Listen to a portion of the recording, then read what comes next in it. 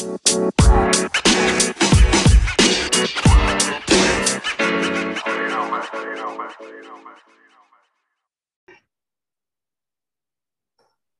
welcome to another episode of Who Deserve to Be. Today's guest is the second of the trio of Adams. If you'll remember, I had Adam Hindley on a couple of weeks ago, I believe. It was a great episode. So today I have his business partner on. I won't go into too much detail, so I'll let him get on and explain what he does, and we'll go from there. So welcome, Adam Smith.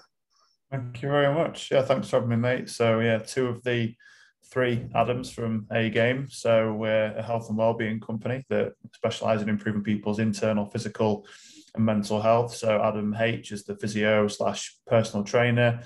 I'm the NLP Mindset Coach. So I've just got a fascination with people and why we do what we do and what makes us tick and how we can change it. So I've been studying self-development for probably 15, 16 years, something like that, maybe longer. And like I said, I've always had this obsession with people's behavior and why we do what we do every day, habitually, emotionally, and everything in between. So yeah, it's good to be here. Awesome, brilliant. Yeah, it sounds really intriguing and interesting. So I'll let you dive into explain what you do a bit more with everything.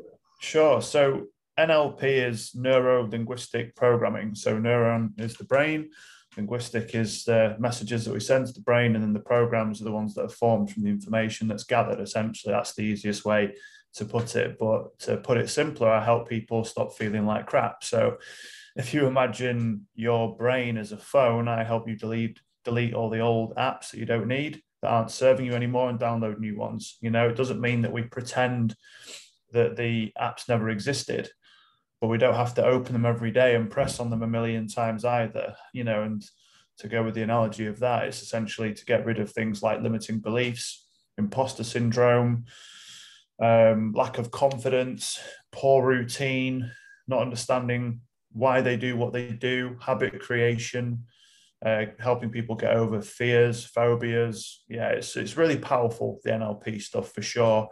But my coaching style is very conversational. I like to very much get down to the bare bones of it as quickly as I can. And I typically can do that within 3 or 4 questions. And that's why I absolutely love what I do. So it's not therapy that I help people with. It is very much coaching and forward thinking. But at the same time, we have to understand where the problem began if we want to be able to change it. Because what most people say to me is, I've always done that. And it's not always. And when I correct people, it's not me being pedantic or me trying to show everyone how clever I am. But equally, we don't have to catastrophize and use throwaway language that is so destructive for us day to day. Some of the typical things that I'll hear people say is, I've always struggled with anxiety. It's like, always struggled with anxiety, as opposed to saying, I've got a poor strategy for coping with anxiety, or I've got a poor strategy for coping with my thoughts. That's what it is. And obviously no one really speaks like that. And I understand that. But at the same time, what's the alternative? The alternative is to believe that narrative and carry on. So you're always going to struggle going forward if you use that narrative, as opposed to, I used to struggle. Even better, I used to struggle with anxiety, but now I've got a better coping mechanism. So just by those subtle messages that we do send to ourselves, I help people really rectify that as well, to create this compelling future for themselves that everybody really wants, especially over the last couple of years. Everything's been so challenging. Right, wow. So if someone was to come to you, say, for a part of a program, is that all included with you and the other 2 Adams as well? Yeah, so we tend to do like an 8-week program. So 8 weeks, it's not that you'll be, fully proverbially fixed or healed or whatever, right? But it's a great place to start. It's a great foundation. And we go back to those basic foundations. So everyone's at different levels. We tend to work with high-performing individuals. So we work with a very specific kind of clientele, people that have achieved and continue to achieve, but they feel like they don't deserve it, or they feel like that they've become so busy they can't keep up with their own health and well-being. There's the kind of problems that we tend to rectify for people, is making sure that they get this good mindset and healthy habits around the hectic lifestyle that they've created due to their unbelievable success. So yeah, we tend to formulate it that you get one coaching call a week with with one of the Adams. You'll get a personalized nutrition plan, personalized exercise and gym routine, and one-to-one sessions with me. Plus we do group coaching every Tuesday as well. So yeah, it's all formed nicely together to hit those three pillars of health, because the fourth pillar of health is sleep, and that's really a byproduct of getting the other three right in the first place. Of course, yeah, definitely. A lot of people really underestimate the value of sleep, don't they? It's people say, "Oh, I'm all right with only 3 or 4 hours," or "I'm all right with I can't function until I've had 10 hours sleep," not realizing that actually by the time they've got halfway through the day after 10 hours sleep, they're absolutely exhausted, thinking they've not had enough sleep when actually they've overslept. That's exactly it, mate. Yeah, and it's, you almost look at it like a bank balance. Let's say the perfect amount is 8 hours a night, so you've got 56. Let's say that you were, I don't know, one night you got 4 or 5, because let's say you might have young children, right? It's all right us saying you have to get 8 and you've got screaming kids, and you might work an hour and a half away from where you live, and you have to commute, and then there's traffic, and then there's this, and you might have dogs, whatever. There's a million reasons as to why someone might have a poor night's sleep. So yes, the perfect ideal amount would be 8. So let's say you have 56 in the bank for the course of the week. And if you have slept 40 by the weekend, don't overcompensate and sleep 16 hours the next day, right? You need to just make sure that there is a bit of an alignment and a bit of a balance over those 2 days.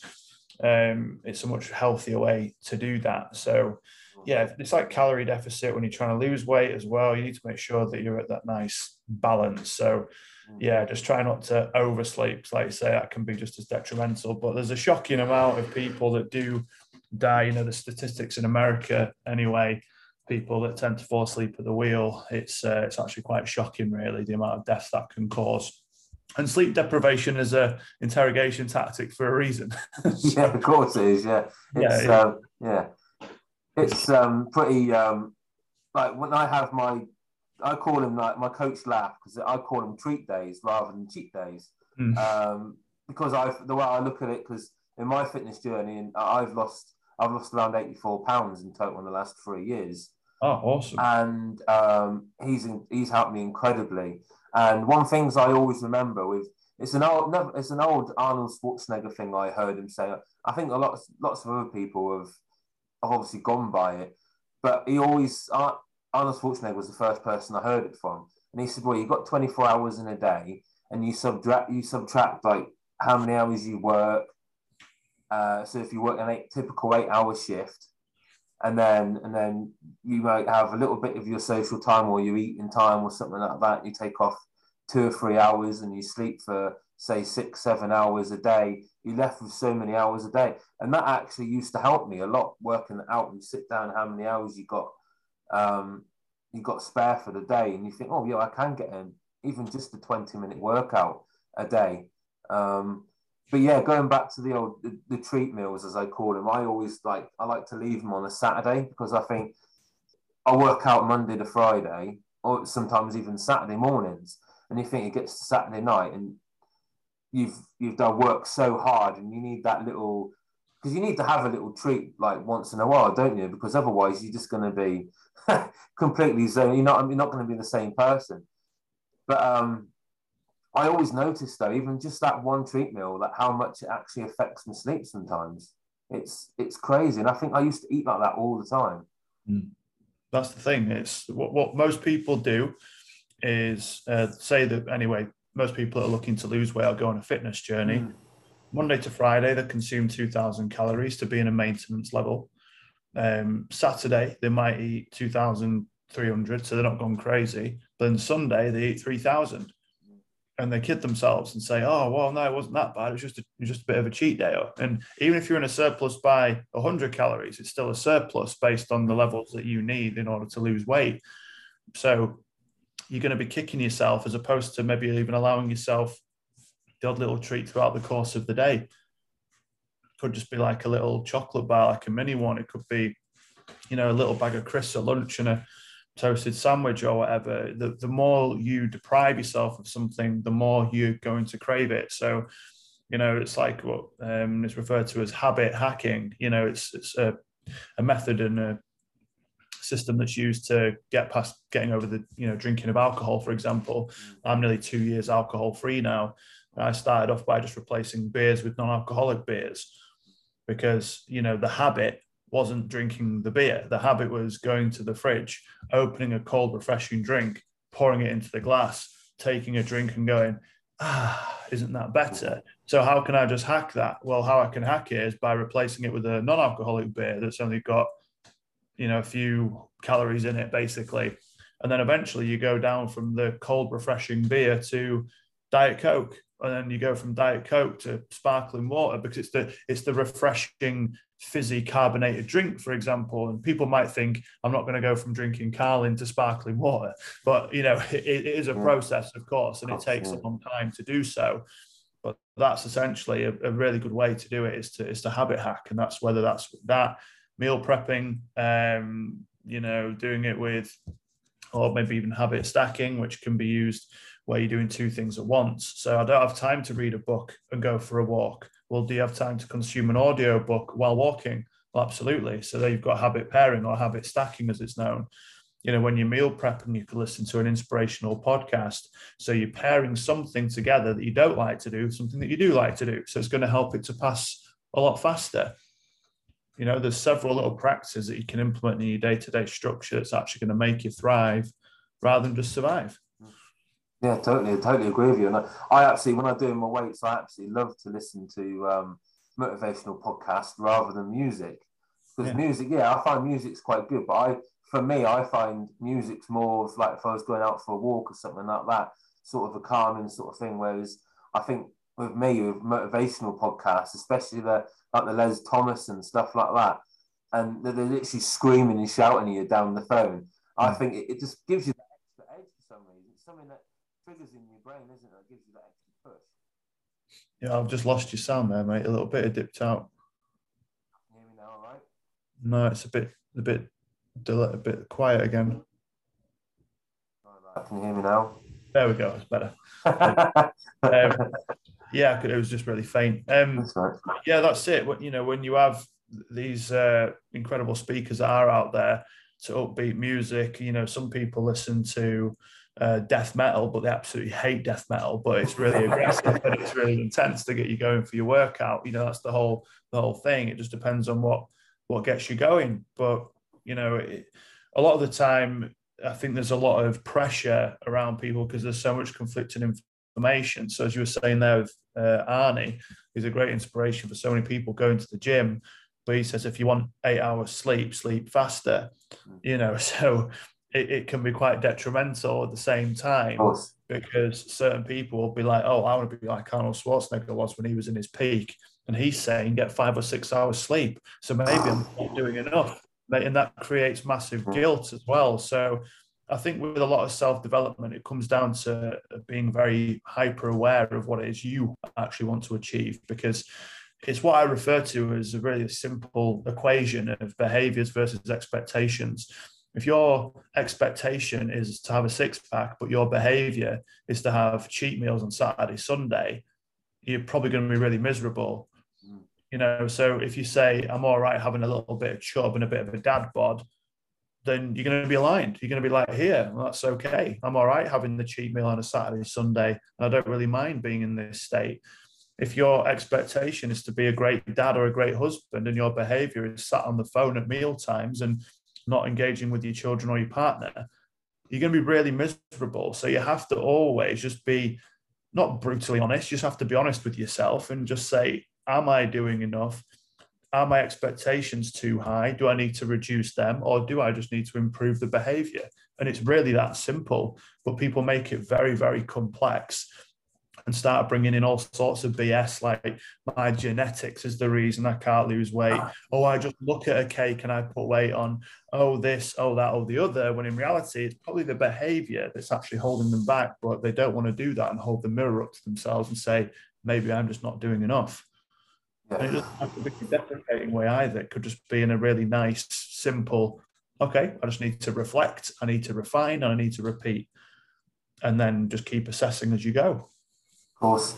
And obviously a lot of that is, like as you say, is mindset, is your mental health state, is it's a lot of the time I think it's, like I said, it's the anxiety and confidence issues, because a lot of people will be overweight and they look in the mirror and they're depressed because they've let themselves go and stuff like that, but then they don't have the confidence to go into a gym because they're afraid of people looking at them funny and judging them. What do you say to those people that come to you like that? The most difficult thing to do when you're in a low state is to, number one, imagine that it can get better.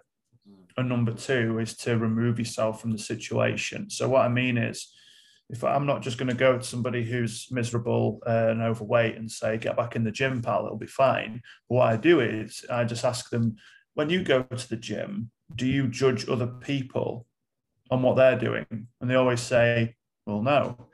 Okay, so if you can imagine just for a second that you're floating above this situation and looking down on it, and can you honestly tell me anyone's actually looking at you and caring? Because if you don't do it, then why do you think other people do it to you? Everyone is so self-obsessed in a way, self-absorbed, that they're not worried about your spots. They're worried about their own spots when you're at school, right? It's the same in the gym.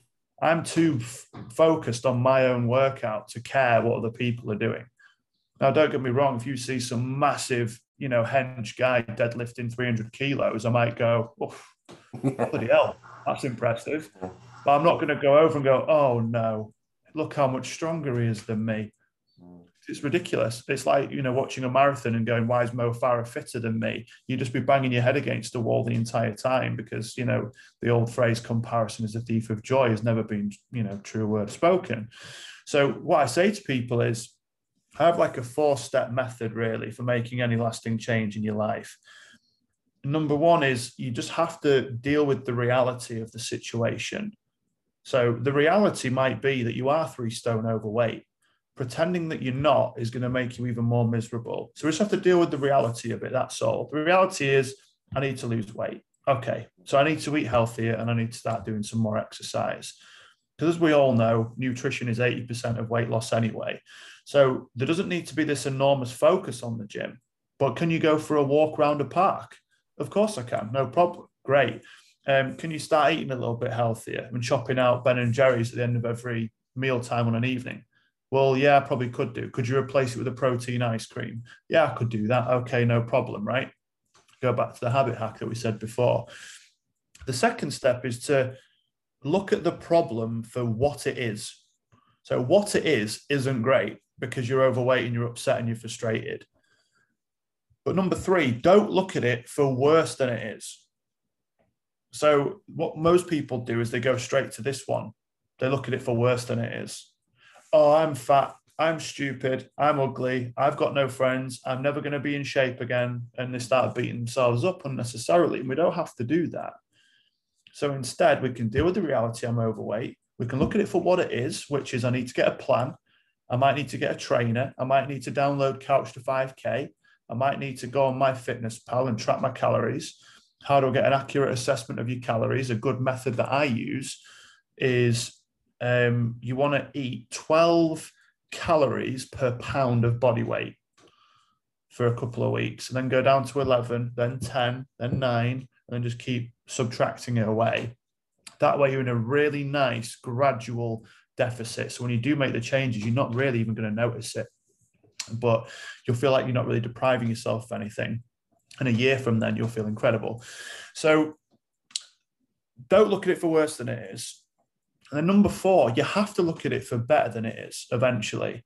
You have to give yourself that compelling future, because otherwise you're just going to be stuck in what it is. And as I said earlier, what it is isn't great. So, when you start to look at it for better than it is, it may have been that you were previously athletic and now you're not. start getting some of those photos out. Start looking at how you were before. What habits was I doing? It may be that you've never been in shape, which is obviously a difficult place to be because you might not ever be able to imagine that. And I get that too. But what most people do is they wait for emotion to start taking action, i.e., I'm going to listen to an Eric Thomas or a Les Brown video to get me pumped up, and then I'll go to the gym. That's the wrong approach. Instead, we want to make sure we're taking the action to then get the motivation afterwards, because that actually breeds the emotion as opposed to the other way around. Because so many people say to me, I'm just not motivated today. If I only trained when I was motivated, I'd probably go once a week, twice a week when I'm really up for it, when I wake up at like 5:45 in the morning, because it's cold, it's wet, the bed is warm and it's dry and my partner's in bed. Oh, just come back to bed, we'll have a cuddle, it's fine. And you have to get up and you have to go. And, you know, okay, I don't go every day. I'm not Arnold Schwarzenegger, but I do train 4 times a week and work hard. But the reason why is because I know how it's going to make me feel afterwards, as opposed to I feel good now, so therefore I'm going to train to make me feel good afterwards. No, I'm going to have to train to make me function for the day. I've got clients, I've got people that I have to try and work with and inspire each day. So how do I get myself in that mindset? I've got to go exercise. I've got to go make sure I'm hitting my mental and physical states. And then I get into my emotional state after I've showered and relaxed by doing meditation and by doing journaling and writing down my goals for the day. So there is a big process to it. But to put it simply, for anyone that's looking to just get started, just get started. Don't think marathon, right? If you can't walk for 30 minutes at the moment, without being out of breath, don't think I want to run a marathon in 90 days or this year and set this outlandish thing. It's like saying I want to become an actor and in 6 months where's my Oscar? You don't want to do that. That's like, you know, one of the pinnacles of what it is you're trying to achieve. If you want to become an actor, think local acting school, think YouTube videos, think studying my craft. It's the same with this. The hardest part is just getting your damn trainers on and going for a walk. And then you can compound that and build it over time. Can you walk for 30 minutes today? Yes, I can. Okay, well, in theory, tomorrow you could probably walk for 32 minutes, right? Yeah, absolutely. Can you do 35 the next day? Yeah. Well, if you can do 35, you can probably do 40, right? Yeah. Can you do 45? Build it. Get to week 3. Can you do a 1-minute jog without stopping? Yeah, I can do that if I had to. Great. And then you just keep building from there. And obviously, depending on the severity of where you're at with your weight or your fitness levels, everyone's different. But let's go off average Joe, who might be a stone or 2 overweight. Within 90 to 180 days, you will be able to run 10K.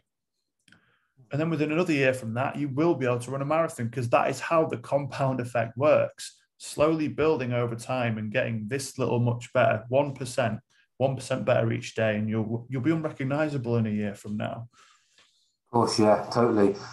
I think what a thing is that hold people back a lot is they're too focused on the future end goal rather than the next step, which is the next day. You know what I mean? And taking that next step and moving forward, like you said, in those small steps, because people think, yeah, you don't look into the past because that holds you back. But too many people look into the future and it holds their present, and they don't think about that. And I used to be like that. I used to think about the end goal, thinking, oh yeah, I can't wait to have my 6-pack and all my muscles. You know what I mean? That's a great end goal. Obviously, that's an amazing end goal.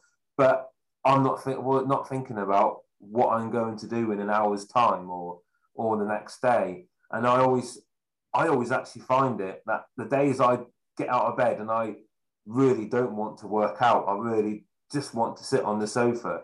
But when I actually get up and go out, I actually feel 10 times better on those days than what I do on the days where I actually wake up and I'm shorts and t-shirts straight on and I'm out doing my workout.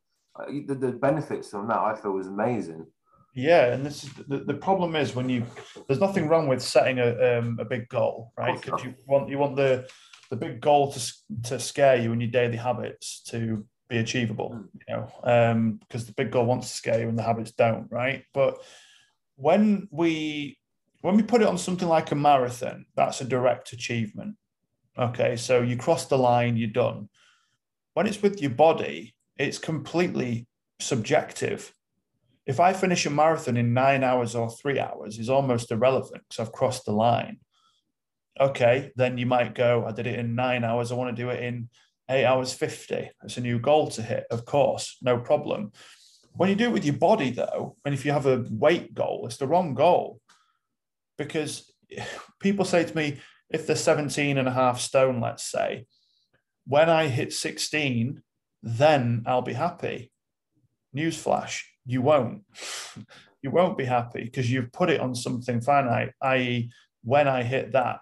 So what if you, let's say you look the best you've ever looked at 16 stone, 3 pounds? You're going to be really frustrated and you're going to go, oh, well, I'm not happy yet because I've not hit 16. And you might go, I know, mate, but you're waking up at 6 a.m. every day now. You used to wake up at 8. You're eating overnight oats and it used to be a fry up. You're drinking 3 liters of water and it used to be 4 liters of beer. You know, you're fitter than you've ever been. You're now a size 34 waist and you used to be a 40. Yeah, I know, but I said when I was 16 stone, then I'd be happy. It's like, why wait? Be happy now, right? So this isn't like a rah-rah thing or false positivity, because that's not what I'm about either. If you're in a bad spot right now, I'm not just saying be happy, because that's ridiculous. What I am saying is, if you're putting it all in this proverbial end destination, what happens when you do hit it? You know, it's known as like astronaut syndrome or something like that. I might be paraphrasing, but when the people that landed on the moon, the first people to land on the moon, they all end up depressed. And in some cases, some of them were suicidal. The reason why is because what do I do now? I've landed on the moon. How'd you beat it? What's the next goal? I've got nothing else to aim for. So if you can make it, you know, again, it's an old phrase thrown about a lot, focus on the process and not the prize at the end. It is huge because it's true. If you every day focus, well, not every day, but you know what I mean. If you focus most days at getting up at 6:30, eating a healthy breakfast, drinking 3 liters of water, finding an exercise you actually enjoy, because the gym isn't the be all and end all, by the way. If you like playing basketball or swimming or football, great. Do whatever lights you up as a person. And you repeatedly do that, you will lose weight. You will become fitter. You will be happier. It's that simple. And, you know, if I improve my lifts in the gym by 1 kilogram, let's say on the bench, I've got a 0.5 plate on each side. If I can do that week on week, I'm over the moon. Michael Phelps used to say that he trained 8 hours a day to shave off 0.01 of a second off his time. Not a second, because it's not going to happen. Because once he gets to a certain threshold, like Usain Bolt, I hit 9.7 seconds. He can't then go, I'm going to run it in 9 seconds, because it's just not feasible. So what he's aiming for 9.65, then he'll be aiming for whatever. He trained 4 years to run 9 seconds, you know, because there's always something to beat that's actually doable. Because where do you move if it's weight orientated? Oh, well, I'll go down to 15:10 now. But you might be so happy at 16 because your behaviors and your expectations align again. Yeah, exactly. So the scales are a great metric, but please don't use that as the be all and end all for success, because it's not. Definitely not. I have these scales that obviously they measure your body weight and your BMI, which I completely ignore. But because BMI, yes, it's a great measurement, but Dwayne Johnson's BMI could be of someone that's overweight. You know what I mean? Yeah. But I have the scales, but I jump on them like once every 2 weeks just to monitor a few things and that. But I don't religiously go by that because, like you said, you get obsessed with it and you lose control. I just go off how my clothes are fitting, how I'm feeling on the day. Each day, some days I feel like I could do with, you know what I mean, like upping myself a little bit more. But like you're saying, with the journey is the best part to monitoring yourself rather than, like you said, the end goal and going through the journey. Because I'm a strong believer of focusing on the journey of getting there with my mental health story when I had my breakdown and I attempted suicide and stuff like that. I was completely zoned out, not to think about where I was going to be in the future.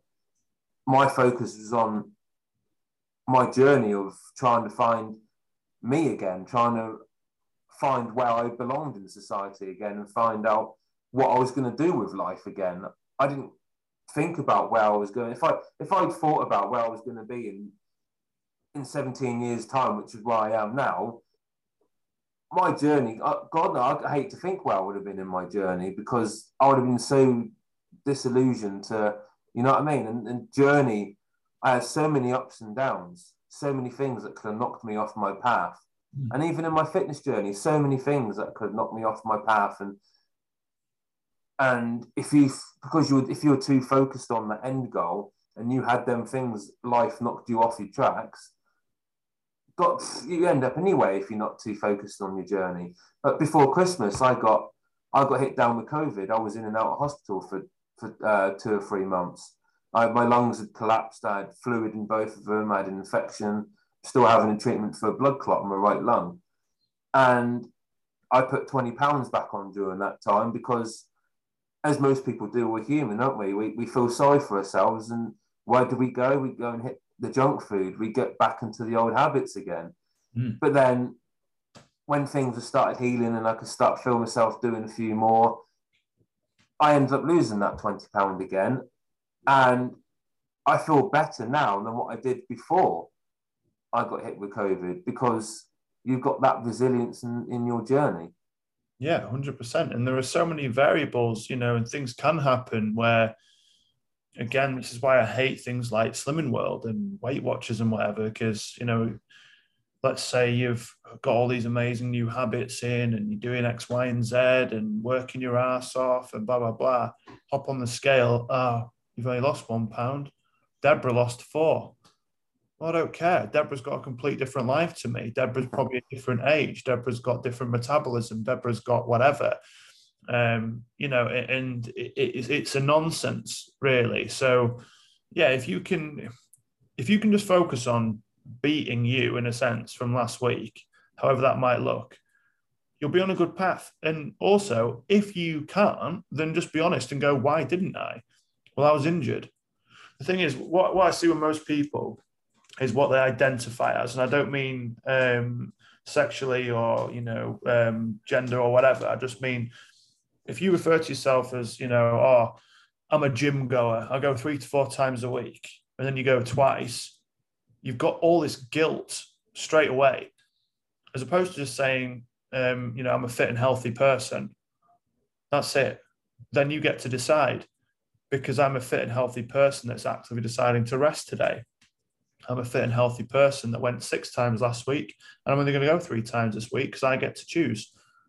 People can tell if you go to the gym or not more often than not, so you don't need to tell them how many times you train to try and impress anybody.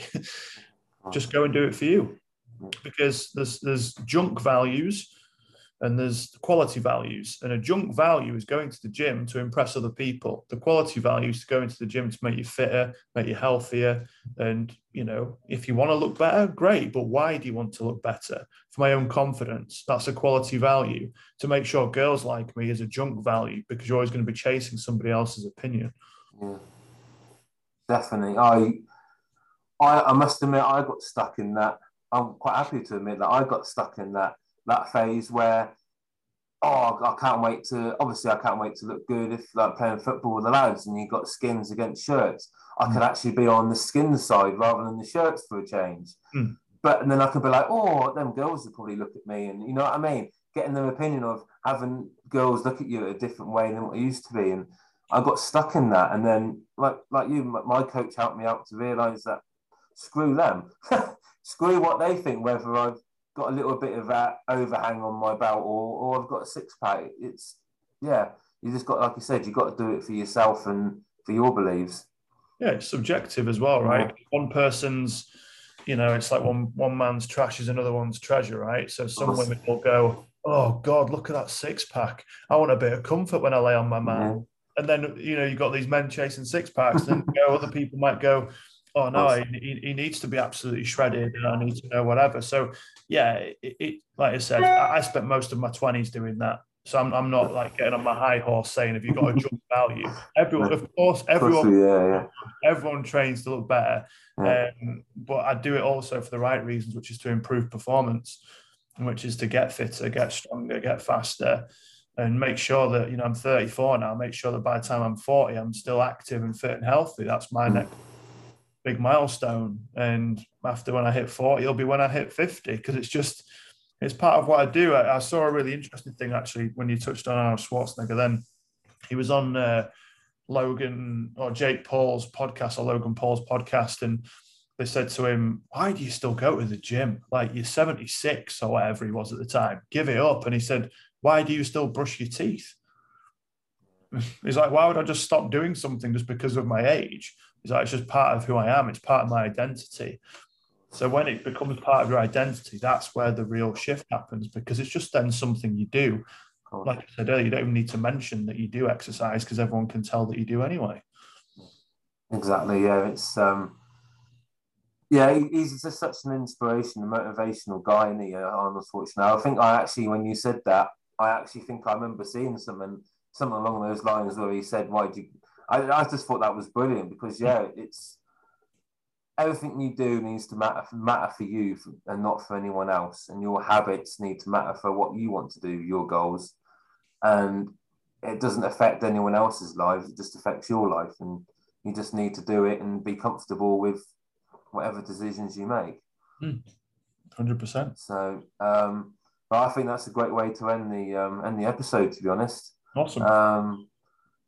That's a great, I've learned a lot from that as well. That was a great episode, and I certainly can take a few things from that, a few tricks from that to help with my my workouts and that, for sure, and help me boost with my confidence. Because sometimes I know I can lift heavier than what I used to do. Because I did get to heavy barbell curling pretty heavy before I was ill. I think it was about 70 kilos I was curling, which was good for me. I'm only up to 40 now, because obviously I had to watch what I was lifting. But it's given me that confidence now to push on and go for that and get back to where I was. You get stuck in the rut for a little while, don't you? When you have been ill and you've been injured, you get stuck, and it's just trying to find that niche again, and push yourself forward. Yeah, and that's where the deal with the reality of the situation comes back in, because, I hear people say all the time, like, it might be, oh, they used to run 100 meters in X. I used to be able to do this on the row machine. Yeah, but you can't anymore, or you can't right now. So let's not worry about what you used to be able to do. I used to be able to get my legs over my head when I was a toddler, but I can't do that anymore. So, let's just focus on where you're at today and just deal with the reality. The reality is that you've been injured. The reality is that you're in hospital with COVID.